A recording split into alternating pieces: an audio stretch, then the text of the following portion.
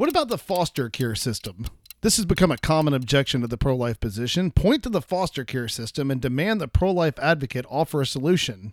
If we aren't solving the crisis in the foster care system, then we are consigning more children to hopeless lives never to be placed in a permanent home. This objection fails on 2 points. The first is that it misunderstands the foster care system. Foster children aren't the products of women who couldn't get abortions being forced to have their babies.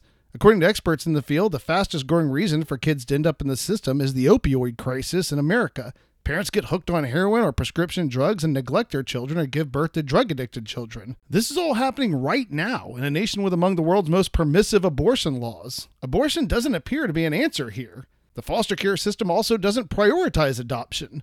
The majority of cases in the system specify the goal as reunification with the biological family.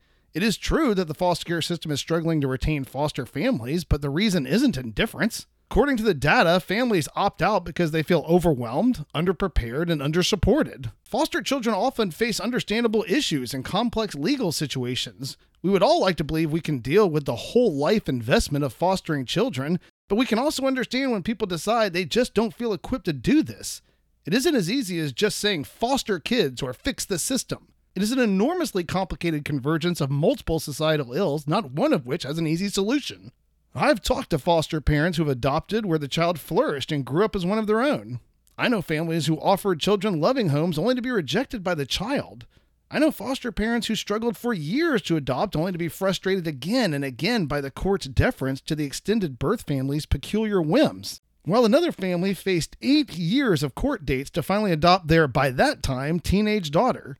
There are as many stories as there are children and families in the system. The only thing I can say for certain is that I've never talked to an adult who grew up in the system who said they would have rather been aborted than be alive. I recently shared this quote from a young man named Eric Miller on our Facebook page.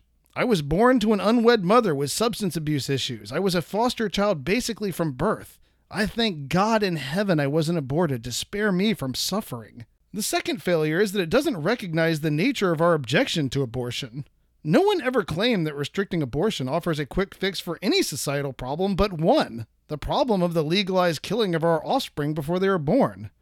Unlike the foster care system, this isn't an enormously complex issue. A young man stood up during a Q&A at a university and told me he thought the unborn were most likely human, just like us, but until we solved other societal issues, he couldn't support restricting abortion. One of those issues was the foster care system. I asked him, what does one have to do with the other? If you believe the unborn are human and you place the intentional destruction of the unborn on a broader list of justice issues, then this is by far the easiest fix on that list.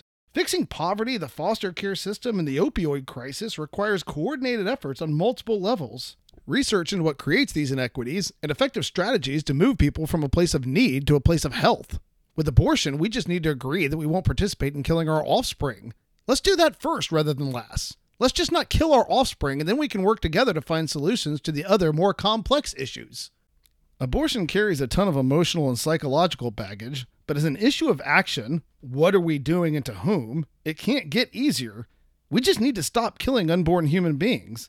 Let's do that one first, rather than say we will only stop killing our offspring before they are born after we solve an enormously complex issue that most people clearly don't understand. Let's stop using foster children as human shields to excuse our doing something to the unborn we can simply stop doing by making a different choice.